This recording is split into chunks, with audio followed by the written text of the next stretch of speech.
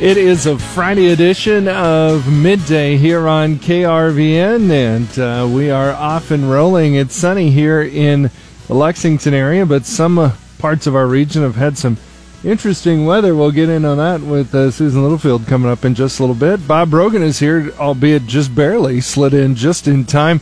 We'll hear from Jason Jorgensen. Also, all of that coming up on Midday, and we'll figure out what's going to happen for us in agriculture. Obviously very busy, and we'll hear from Al Dutcher. All of that coming up soon, and Susan Littlefield slides in here too, and you've had a busy morning and some icy conditions there in the Surprise metro area. It was absolutely crazy. We had some really serious fog move in late last night. It made for beautiful trees this morning, but unfortunately about 5:30, 5:45, it poured. And there was a big stretch of Highway 92, which is very well traveled, that turned into a hockey rink. Oh my. Which meant vehicles did some dancing for us this morning. Jeez. Yeah. There weren't any pucks around to make it fun either, for sure. No pucks, but knock on wood, no real injuries. Good. So that's the good thing. That's good. Gee whiz. All right, well, what do you got for us today? Well, the sun is now shining here, which is good. We'll get more weather updates coming up with Al Dutcher here at 12:19. Then Shaylee Peters will step back in at 12:45. She's going to be talking to National Affairs Director for the Nebraska Farm Bureau, Jordan Dukes, as he looks at the Ag LIBOR bill that was just passed in the House. So we'll get more details on that. And then at 1:17, Chabela Guzman talks about a hemp seed company kickoff in Nebraska. We'll get more details from her at 1:17. All right, very good. Lots going on. Thank you very much, Susan, and try to not slide anywhere for the rest of the day. Okay. No kidding. Have a great weekend. All right, thank you. You too. Well, the UNK volleyball team, they made it interesting as Gannon University from Erie, Pennsylvania, took set number one. Looked pretty good doing it, but they fought back. Jason is in the Mile High City. He's got more on all of that. We could say it is a big day for college volleyball in the state of Nebraska. Both the Huskers and Lopers will be involved as they reach deep into the NCAA tournament. Sweet 16 matchup this afternoon for Nebraska as the 6th-ranked Huskers will take on 18th-ranked Hawaii. A couple of national powers going at it today. That match in Madison, Wisconsin starts at 3:30. We will have it for you locally on Cammie Country Legends. First match has Wisconsin against Texas A&M. They'll play at 1. Tonight, here in Denver, the Lopers, they're in the Final Four of the Division II tournament as they square off against Rockhurst. UNK is 37-0 on the year. Rockhurst, they're 33-7. One of their losses came earlier this year to UNK in 4 sets. Should be quite a match at Metro State. Tonight's match begins at 6. We will bring it to you on 93.1 The River and on the River app. Husker men, they begin Big Ten action tonight against Indiana. That one starts at 7. And the UNK men get an interesting game. Exhibition matchup tonight. They'll be in Brookings, South Dakota to take on South Dakota State. So all of that and much more is coming up in sports. Thank you, Jason. I appreciate it. We'll turn over to Bob quickly for markets. Stock indexes mixed and morning trading on Wall Street, and after months of waiting, reaction is muted to news that the U.S. and China may have reached an initial deal on trade. Those stories and more coming up. That's all coming up on Midday. Clay Patton on the Rural Radio Network as we're joined with... You see her. She's putting up hay, pulling calves, or helping lead within organizations. She's a woman involved in agriculture, and we want to recognize her. Now through December 31st, the Rural Radio Network is taking nominations for your favorite women in agriculture to feature throughout the month of January. Help share the impact these women have had on you and your community by sending us her story. You can find more information on how to nominate at krvn.com. Time for us to check in on our weather and how it's affecting agriculture for us and around the world. Paul Perkins in here with us today on a nice, mild Friday. Exactly. It's not really Friday the 13th weather right now. We're well, kind of lucky yet. for I'm worried, December weather. A little concerned. But yeah, as they had some slick conditions, as Susan alluded to, in eastern Nebraska this morning, a little bit of an icy mix moving through eastern areas of Nebraska, causing for some slick conditions as temperatures were just below freezing. Many of us, though, did have a mild night last night with overnight lows in the upper 20s to low 30s, and that's about 10 degrees warmer than what we usually get for this time of year for morning lows. So not too bad for most of it. A little bit more precipitation expected into our weather. But yeah, as you mentioned, very mild on the temperatures right now. One of the things I noticed in the forecast is the wind for northeast Colorado and northern Kansas. Yes, on the backside of the system that will be moving through a cold front, expecting some wind gusts up to about 40 to 50 miles per hour towards northeast Colorado and northwest Kansas a little bit later on today. Those winds will pick up as the day goes on in many of our locations, especially through tonight, but then start to drop off as we head towards tomorrow. Right now, those temperatures in many of our locations in the low and mid 40s as you head towards western and southern areas of Nebraska. As you head towards about the Broken Bow to Grand Island area on into eastern Nebraska, those temperatures more so in the mid to upper 30s, but we are as warm as 42 currently in Ogallala, 43 in Imperial, right at 50 in northeast Colorado towards Holyoke, and as warm as some mid and upper 40s on into northwestern areas of Kansas. Also watching a little bit of light rain moving through west central Nebraska. That light rain mostly from about Arthur to Ogallala and North Platte to about the Curtis area. Not all of it making it to the ground. That is moving off towards the east and southeast. Also a little bit of light rain, maybe some snow mixed in with it towards the Nebraska Panhandle from Chadron down to about Sidney on a very scattered basis there. And that moisture will be gradually making its way towards the east and southeast. Just ahead of a cold front for today, we will see increasing cloud cover as we start moving through the afternoon, but temperatures on the mild side ahead of that front, 10 degrees warmer than normal. With that cold front's passage, some scattered light rain and snow possible later on this afternoon and evening. Once again, on a very scattered basis, not expecting a big event with this. More snow will be possible for tomorrow through Monday with some low pressure that tracks across the southern plains. The main brunt of the system well to our south, but we still could see some minor snow accumulations.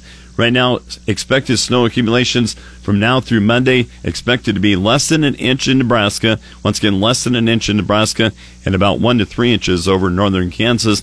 With that increase in cloud cover over the weekend and some colder air being drawn south, temperatures will be as much as 10 to 15 degrees colder than normal. Better enjoy for today. That weather does start quieting down after Tuesday as the ridge of high pressure pushes that main storm track and colder air to our north. That warmer and drier pattern looks to continue in the long term. Warmer than normal temperatures are likely for Nebraska, Kansas, and the western two-thirds of the U.S. Wednesday through the day after Christmas. So things looking up if you're doing some traveling for Christmas. Those temperatures look to be especially warmer than normal closer to Christmas for Nebraska and Kansas. Below normal precipitation, especially likely for Nebraska and Kansas in the eastern two-thirds of the U.S., the mid to late part of next week.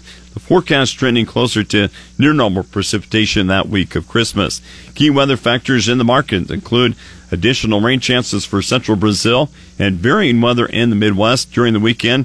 Cold air will expand to cover the Midwest into the northern central plains. Weekend warmth will prevail across the deep south. Late in the weekend and early next week, precipitation will emerge from the west.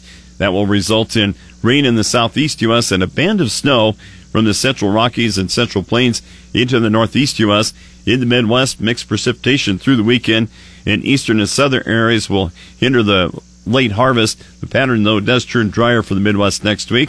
Northern plains will be very cold the next 5 days with no progress in the late corn harvest. Warmer and mainly dry weather 10 days from now will offer a chance for some harvest progress. In the central southern plains, a mix of rain and snow totaling up to about 1/4 of an inch of melt or precipitation is forecast this weekend. That moisture will add slightly to soil moisture supplies in the central and southern plains, while western areas will still have some dryness concerns. Across central and southern Brazil, moderate to heavy rain will continue and offer favorable moisture for developing soybeans. Northeast Brazil precipitation expected to be on the light side. So once again, Paula, we're the weather that we're looking at. It's not going to be a lot of fun the next couple days, but we're not looking at anything major either. Exactly, unless things change dramatically. Expecting that main storm track to our south, and that will keep that chance for any major accumulating snow well to our south. Could see about 1 to 3 inches total between now and Monday over northern Kansas. Looks like in southern Kansas, not expecting much precipitation, but to the north of I-70, about 1 to 3 inches of snow between now and Monday, otherwise less than an inch in Nebraska. Well, a good example with what Susan talked about of what this can happen this time of year, just some fog rolling in, and then with some rain, and those conditions can deteriorate quickly. Exactly, yeah. They had a little bit of light precipitation move through, a light freezing mix, some light snow, maybe some moisture mixed in with that, and temperatures were just below freezing, about the mid to upper 20s in eastern areas, and of course, those slick conditions kicking in. Wow, it's really something. All right, thank you, Paul. I appreciate it. Where do you go to check in on your weather? Weather tab, KRVN.com.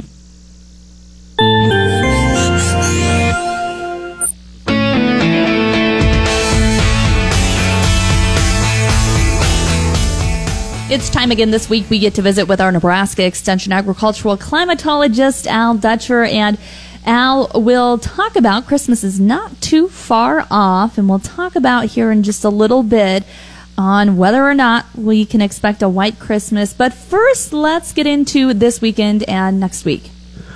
Okay, Shaylee. Well, before we get to that lovely white Christmas forecast, we do have a system that's going to be working its way through the state over this next 24-hour period. Right now, it looks like as this cold front drives through the state there in the afternoon and overnight hours, we might see some slight snow development in northwestern Nebraska. The models really, at least from the GFS standpoint, really fall apart in terms of that precip making it into eastern Nebraska. I think if we're going to see accumulation, they'll be on the light side. Most locations would see less than an inch, if even a trace.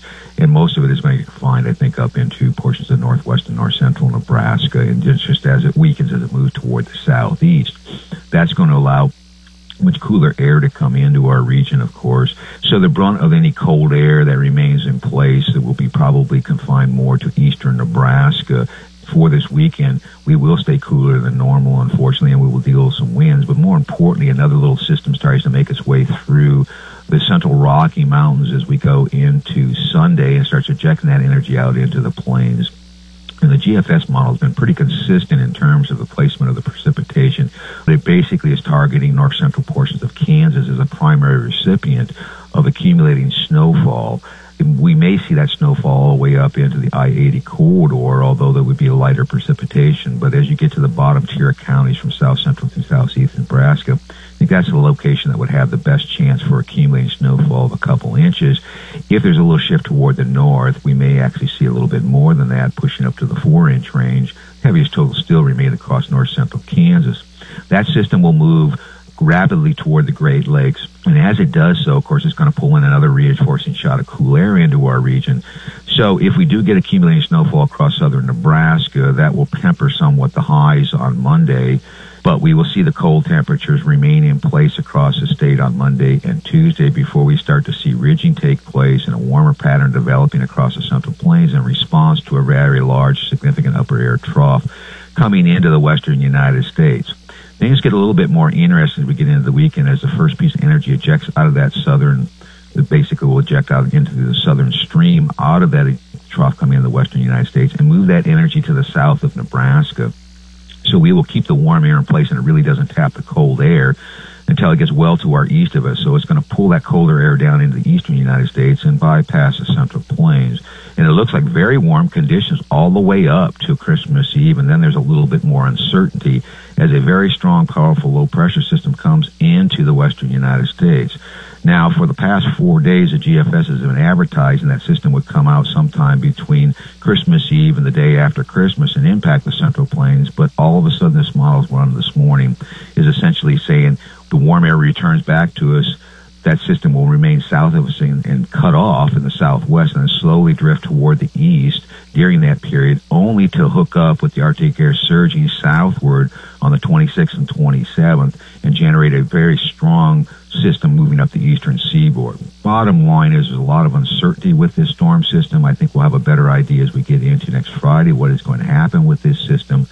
So at this point in time, the models say no white Christmas, but remind you that 3 days ago, they were saying a very good chance of a white Christmas. So we're still up in the air. All right. Thanks so much. It's Nebraska Extension agricultural climatologist Al Dutcher. You're listening to the Rural Radio Network.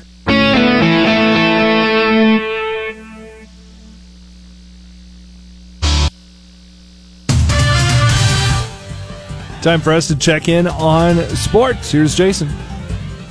Hey, thanks, Scott. Well, the 6th-ranked Nebraska volleyball team continues in the NCAA tournament today. They're in Madison, Wisconsin for a regional semifinal match against 18th-ranked Hawaii.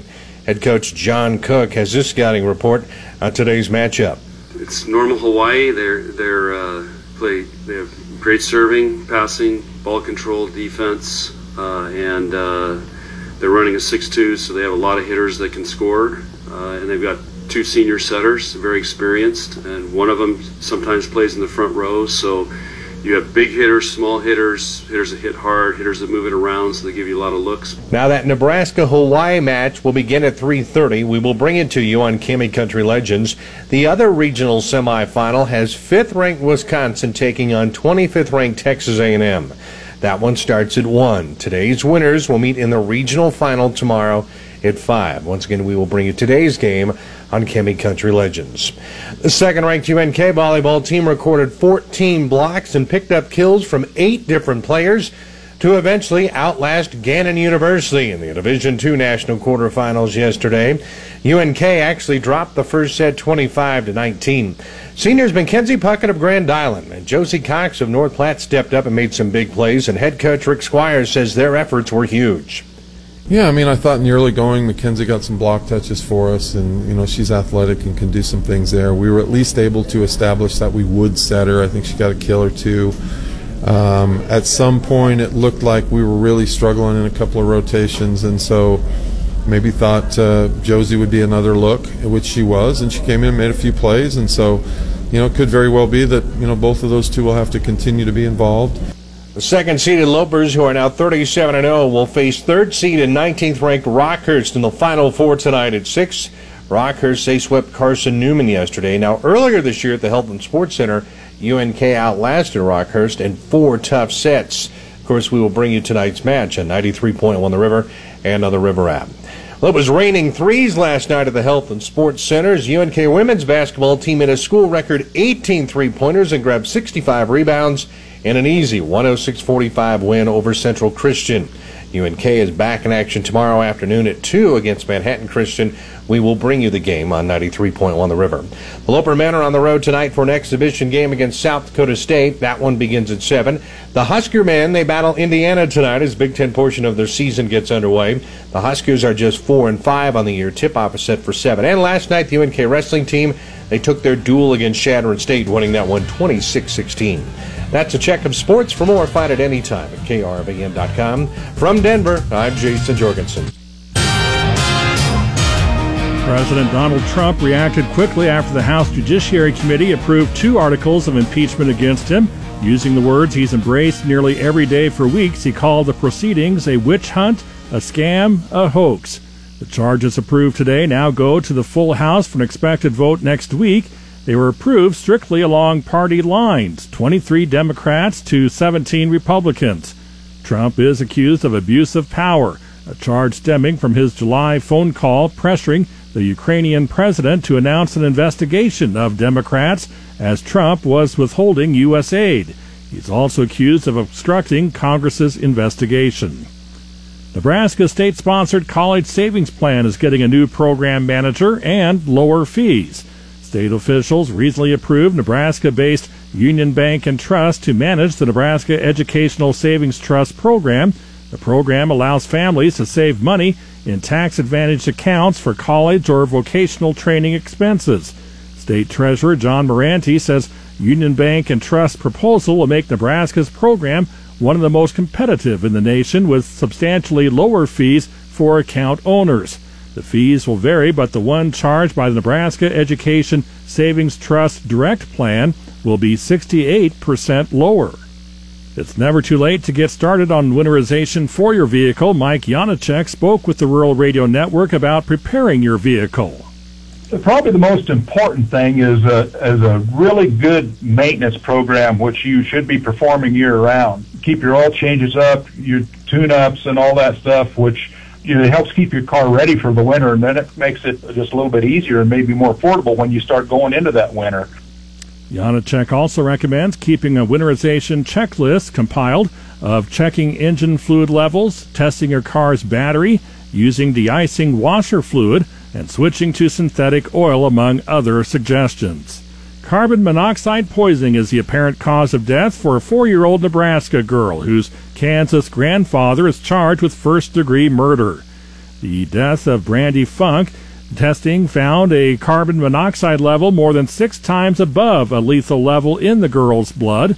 Brandy of Beatrice, Nebraska, died in July. Court documents say Timothy Wayne Funk Sr. acknowledged he left a generator running in the garage of his Silver Lake, Kansas home with its door shut while watching the girl and another granddaughter. The other child survived. On the Rural Radio Network, I'm Dave Schroeder.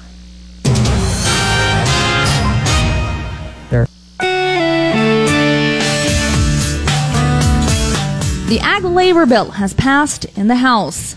I'm Shaylee Peters, joining you now here on the Rural Radio Network, and today we're going to visit with Jordan Dukes. He is the Director of National Affairs with the Nebraska Farm Bureau. And Jordan, I wanted to talk to you and the Nebraska Farm Bureau specifically because this is a bill that has seen quite a bit of support, actually, in agriculture, but the Farm Bureau still has some hang-ups with it, and that's what I wanted to visit with you today about. Let's get, not only from a national perspective, but here on a local perspective, let's get a little bit of background first on the Ag Labor Bill, and then also have you talk about maybe what was passed through the House here recently. Yeah, well, thanks a lot. I appreciate the opportunity to talk. First and foremost, it is important to note that the need to address immigration and the needs of farmers and ranchers to have a reliable workforce is out there, and it is unbelievably important. It's reached beyond the critical stage, and so whenever a piece of legislation comes up in Congress to try to address the labor needs of farmers and ranchers, we are right there and trying to work with Congress as best as we can to fit in the policy priorities that our farmers and rancher members tell us that we need to have in any piece of legislation like that. This bill does a lot of good things. It takes and tackles a lot of issues that are out there in terms of trying to make sure we have a legal workforce in the United States that is, specifically targeted to agriculture. And so this bill tries to address some of those things. But as you mentioned, American Farm Bureau, Nebraska Farm Bureau, we still had some concerns. We're still willing to work with Congress to address some of these, but the House did pass it. And we were not supportive of it at this time. And we're still ready to work on the Senate side of things to try to address some of the things that we'd like to see. So let's talk about some of those issues that Farm Bureau has with the Ag Labor Bill, the House version of it. Kind of walk us through what your concerns are there. Kind of centers in on 4 key areas, and includes locking in the wage rates where they have it. We can get into that into detail, but in our opinion, I think it locks a pretty a higher wage rate, I think, than what in terms of how this program works, the mandated wage rate for employees. There's some concern as to how that program will be implemented on that front. We think that there's some litigation risk to our members in terms of some lawsuit risks that are out there for some of our folks, and we don't think it addresses that properly. The caps on the number of visas that will be granted is a concern for us. We are worried that when you put caps in there, especially where this bill puts it, it probably won't meet the needs that agriculture has. And then last but not least, the bill implements an E-Verify program, and we're not opposed to E-Verify. We're not opposed to mandatory E-Verify if we have a workable guest worker program that addresses the needs of agriculture. Before we start going down the path of requiring folks to use the E-Verify program, which really briefly just checks the employment status or the immigration status of employees in a little different way than what we currently do it. It's not a mandatory program today in the workforce, but this bill would make it there. And in our opinion, the rest of the program is not good enough yet to get us to where mandatory E-Verify would be something we support. There's a lot of ag organizations that look at this as a good first step. I wouldn't necessarily say that we are on the opposite side of that. I think there are some positive things to this bill, but there's still enough that needs to be changed in it that just did not get us to where we could support it at this time. So it's passed in the House now, and it'll go to the Senate. What does the timeline look like? I think most people, it likely won't do anything this year, and has been a very controversial bill. What does the timeline look like, do you think? What are some of the discussions that will take place moving forward now? Yeah, definitely most likely won't see this year yet over on the Senate side, and there's still a lot of questions as to what the Senate would come up with in an election year, a presidential election year. But obviously, as folks know, immigration is an issue that the president talks about an awful lot, and the other part of this, which makes the timeline complicated, is of course you've got Democrats in charge of the House. This is a largely Democratic bill. There were over 34, I think, House members, Republican House members that supported it. Our congressional delegation did not. But looking over on the Senate side of things, this bill will look very, very different when the Senate tackles this issue again, if they decide to tackle it. It will look different than the House bill. There's going to have to be an awful lot of work done to try to work out the differences between the two. Whenever you address the immigration issue, you have larger political concerns that are out there. And I know that there's an awful lot of folks that are active in this issue, and you get you get interest groups that are big on pushing words like amnesty and some of those things. Our priority for Farm Bureau has always been to come up with a guest worker program that works for farmers and ranchers. And while this bill gets us part of the way there just isn't enough in there from our standpoint to get us there. But I think we are not walking away from the table. We're willing to work with the Senate. We're still willing to work with House members as this thing moves forward, if it does move forward. But I think the timeline is going to be very, very difficult moving into next year just because of the political headwinds that are pushing against it. It's Jordan Dukes, our guest today. He's the Director of National Affairs with the Nebraska Farm Bureau. You're listening to the Rural Radio Network.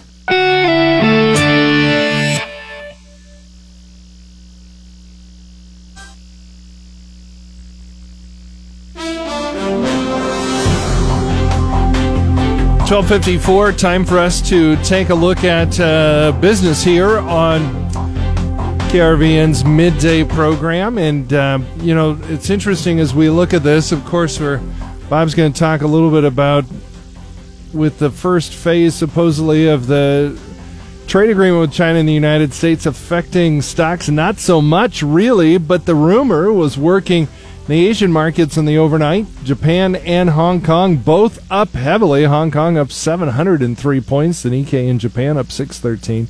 In London, they didn't seem to care that Boris Johnson was reelected. They were up 80, and the German DAX index up 61. Not a heck of a lot going on in the U.S. markets right now. 11 points up for the Dow Jones. The NASDAQ is up 19, and the Standard & Poor up 1. Bob? After months of waiting, the markets have had a muted reaction to news that the U.S. and China have reached an initial deal on trade. Stock indexes have been moving between small gains and losses.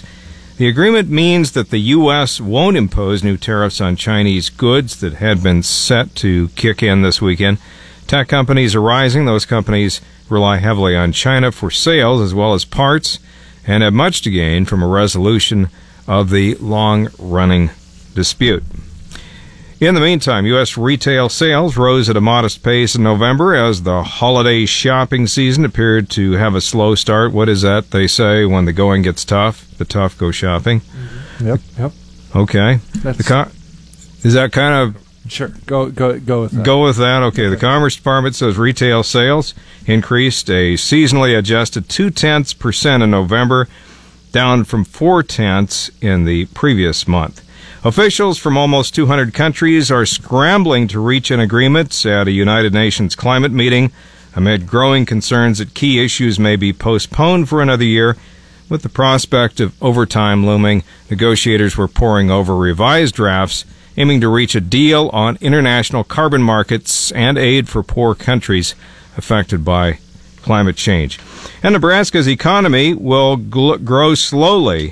is expected to grow slowly in the coming years, supported by the expansion of service industries. That's according to a report from the Bureau of Business Research. Growing personal income will support job growth in the healthcare, leisure, finance, business service, and construction industries, according to the latest 3-year forecast from the University of Nebraska's Lincoln's Bureau of Business Research and the Nebraska Business Forecast Council. So that's kind of what they're working on, and they have a website at the Bureau of Business Research location and their address. So that's what's going on. All right, thank you, Bob.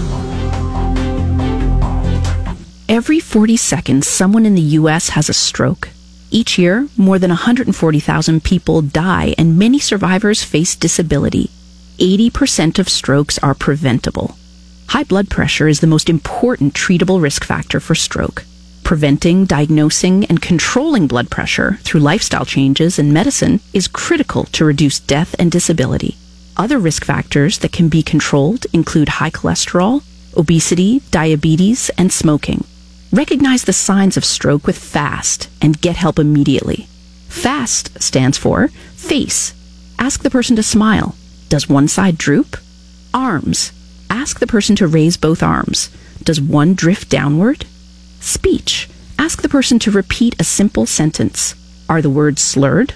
And time. If the person shows any of these symptoms, call 911 right away. To learn more, visit cdc.gov/vital signs.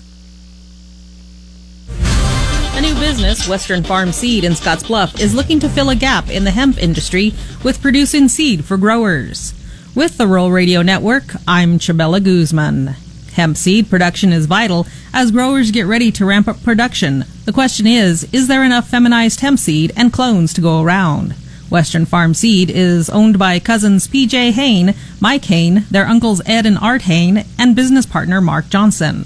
P.J. Hain, president of the company, says Mike received one of the 10 permits the Nebraska Department of Ag gave out in 2019 to grow hemp. He grew an acre of hemp outside of Mitchell. P.J. says the company has taken those plants and is now working with 3 varieties.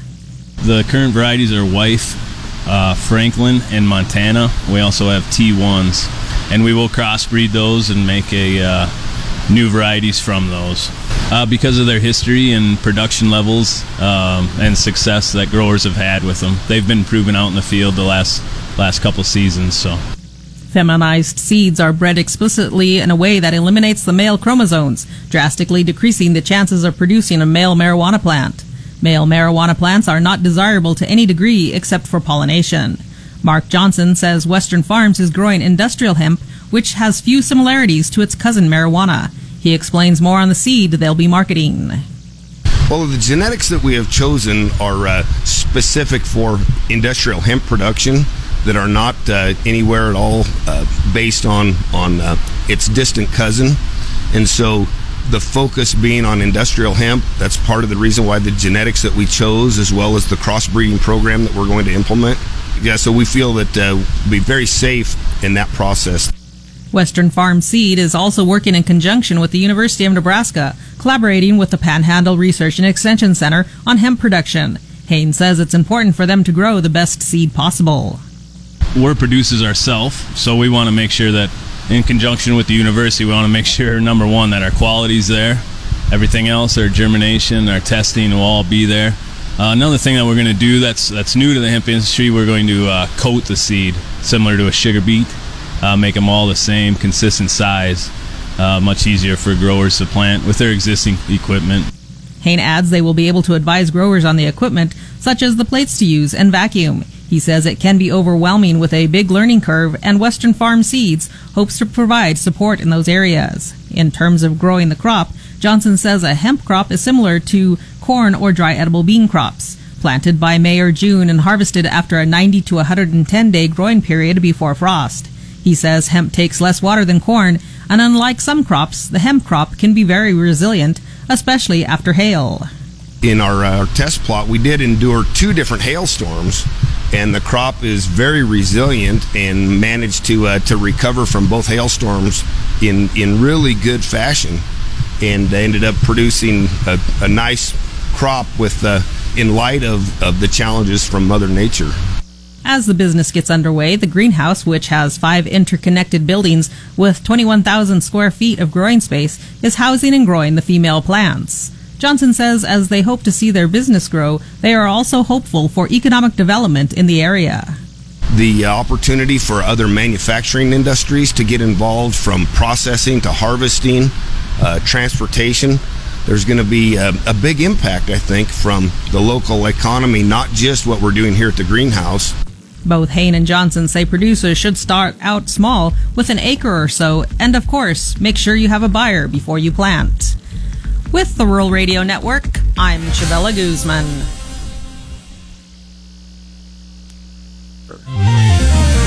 Clay Patton on the Rural Radio Network as we talk with John Payne, Senior Marketing Analyst with Daniels Ag Marketing in Chicago and publisher of the newsletter This Week in Grain. And John, looking here at the settlements, we're green on the screen, maybe not off the highs of the day, but still overall quite a bit of confidence coming to the market with a Phase 1 trade deal. Yeah, boy, I tell you what a day. Last night felt somewhat certain that this thing was moving, and then there was probably a 45-minute period there right around the open this morning when everybody had second thoughts and said, oh boy, here we go again. China hadn't committed to anything. And the president, who I think he broke a record yesterday for tweets, didn't mention anything.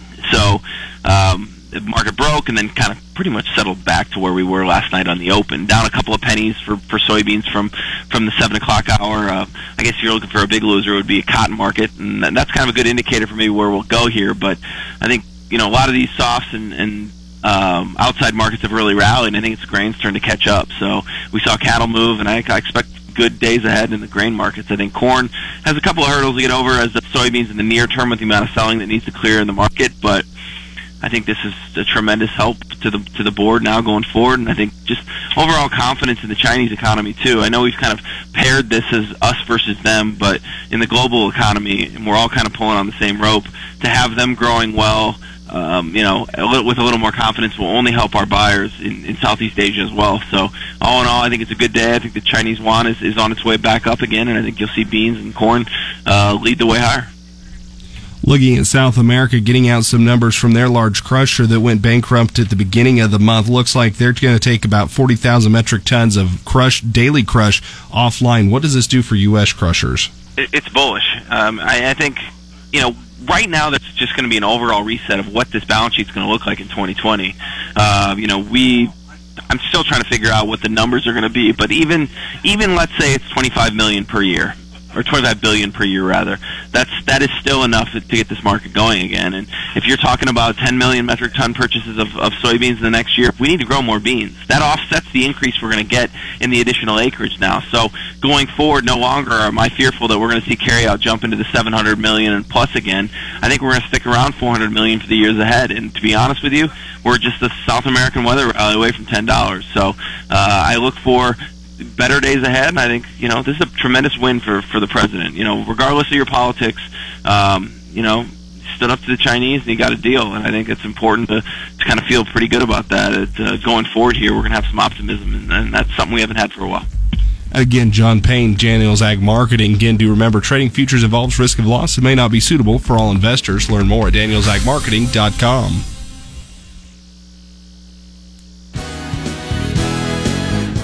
And that's going to do it for Midday here on KRVN. To hear today's Midday program in its entirety, go to podcast at krvn.com, sponsored by Davini Motors. Howdy, folks. This is Rick from Davini Chrysler, Jeep, Dodge, Ram, and McCook. When you're ready to buy a new vehicle, expect that our hard-working, experienced staff will treat you just like family. Go to Davini Chrysler, Jeep, Dodge.com today. And remember, it's not a deal until it's a Davini deal.